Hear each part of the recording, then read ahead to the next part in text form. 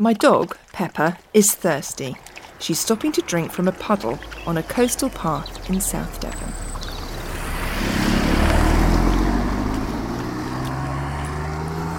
Better?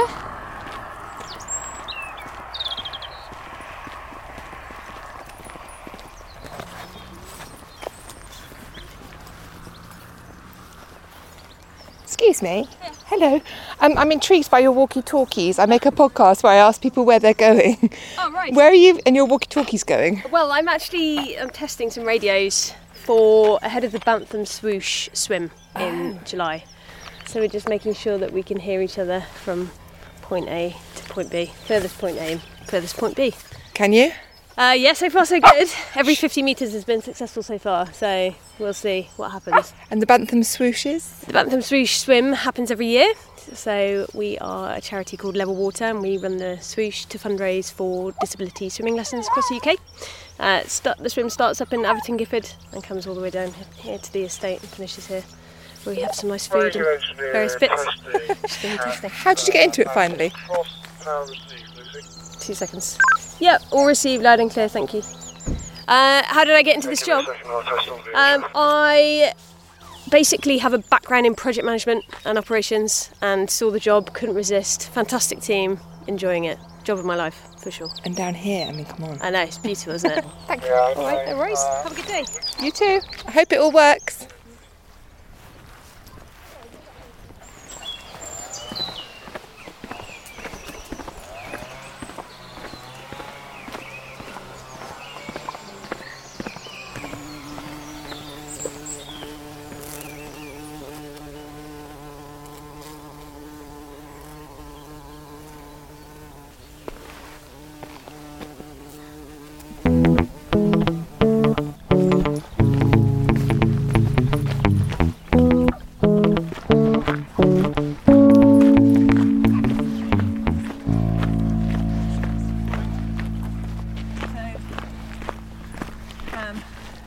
Morning. And my question was, Excuse me. Sorry, I'm literally trying to run and catch up with you. You're so fast. I was just wondering, I make a podcast where I ask people where they're going, and you look like serious hikers. Well, you are, because I was quite jogging. Where are you going?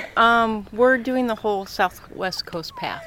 Really? Yeah. So today we're going to Salcombe. Yeah. And where are you from? Colorado in the U.S. Big walkers there as well, or hikers as we must call it in North America? Yeah. We like to backpack while we're there.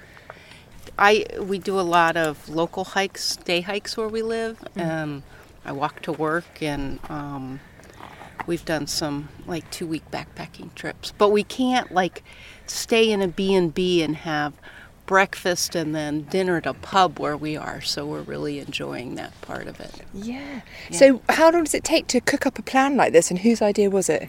Oh, I see. She's the engine. It was my idea, because we had not traveled at all since the pandemic, and it's really nice to be able to leave our hometown. This is the first time, literally, I left my hometown. Really? Yeah. So I studied the website and, figured out where to stay and just started booking, and it took a couple weeks over Christmas break to figure that out, but it was kind of a fun puzzle. So. And what do you do when you're walking? Do you talk and walk, think and walk, sing and walk, podcast and walk? Meditate. Walking is a meditation. We chit-chat a lot. Yeah. And talk about our family and our kids and our dogs and, all kinds of things. You must miss them when you're walking this path. Yeah. And how you've got all this time off work to come and do this? I have a sabbatical from work, and he's retired, so... Oh my gosh, this is the dream, and look at this weather. I know. So that combination, yeah. Wow. And so what are you hoping you'll get out of it, other than, a long walk and a few miles on your... Work has been very intense over the last few years, and so it's giving me a few weeks off to really kind of just slow down and really focus on getting back to what's important and let go of the stress a little bit. And I'm also percolating on a lot of work ideas. And what is your work, by the way? I'm a professor. So I thought you might be. Of what? Of hearing. Of hearing? Hearing, yeah. Yep. That's a remarkably interesting area. Yeah. Can you tell me a potted little fact pack that I would need to know about hearing or your area of work in hearing? Well, I study how people with hearing loss perceive auditory environments differently and how we can design hearing aids to improve that.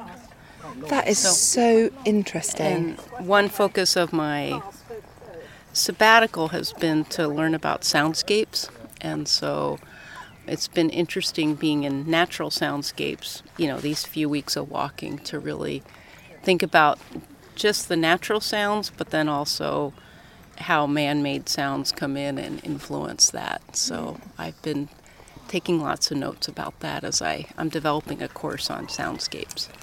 That is amazing. I mean, Yeah. I've just been recording bumblebees, so Yeah. I guess so it's the same kind of thing. they're very That fat and slow here. That is a soundscape. Yeah. So they say, if you learn to make radio or you learn to make telly or you learn to do anything, then you can't help but be hyper aware of that thing in the world. Does that mean you're sort of blessed and cursed at the same time by constantly thinking, what am I hearing? What can I hear? Yep, I am. So even now when we've been talking, have you been listening? Yes, and I've been noticing the ocean waves, and he gets a little tired of me going, listen to those birds, listen, But it's very interesting how you can be in a really natural place and the farm machinery is there, or, What's the aim of your project? What are you hoping to be able to then send out wisdom to people who build man-made spaces? Partly working to help students develop their own research projects with it. And so this is kind of a side branch in that since the pandemic, soundscape research has become a really hot topic. And soundscapes changed dramatically during lockdown. Really? Yeah.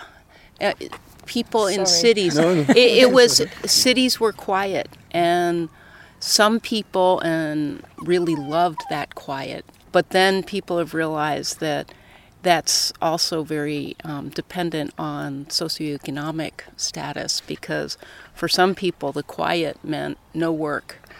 And so the views of how sounds changed during the pandemic has sparked this whole interest in diversity and inclusion with soundscapes. And so interesting, the politics of sound. I'd never considered it, and that is going to make me, on the rest of my walk, that's what I'm going to be thinking about. Yeah. Finally, how did you get into it? Were you an audiologist who then... I am an audiologist, and I grew up with a mother who developed a profound hearing loss as I was growing up, and I was interested in medicine and education, and audiology kind of was an avenue for that. And then I am clinically trained, but I've been more on the research and teaching end of things since then. So, Absolutely, you're amazing. Yeah. Your wife's amazing. She's like a font. She could I feel like I could sit down on that bench over there and we could just chit-chat the whole time. This is her name. Oh, this is Pepper, who's... Pepper. She's very sad that we're not going all along the beach. She can't quite understand why not. Pepper, you'll still get lots of miles to and from. She wants to go... She likes to surf on the waves. Like a little otter. So cute. Thank you. All right. I learned something. I really appreciate that. I'm going to look it all up. Yeah. Have a great day. Enjoy. You too. Enjoy the sunshine. It's so nice. Oh, it's so nice. Bye-bye.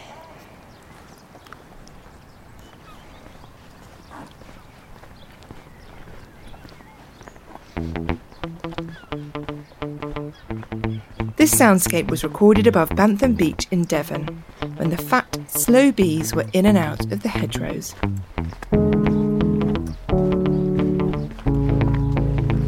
If you're enjoying these podcasts, please subscribe and maybe even send this episode to someone who'd enjoy a mini escape to the coast.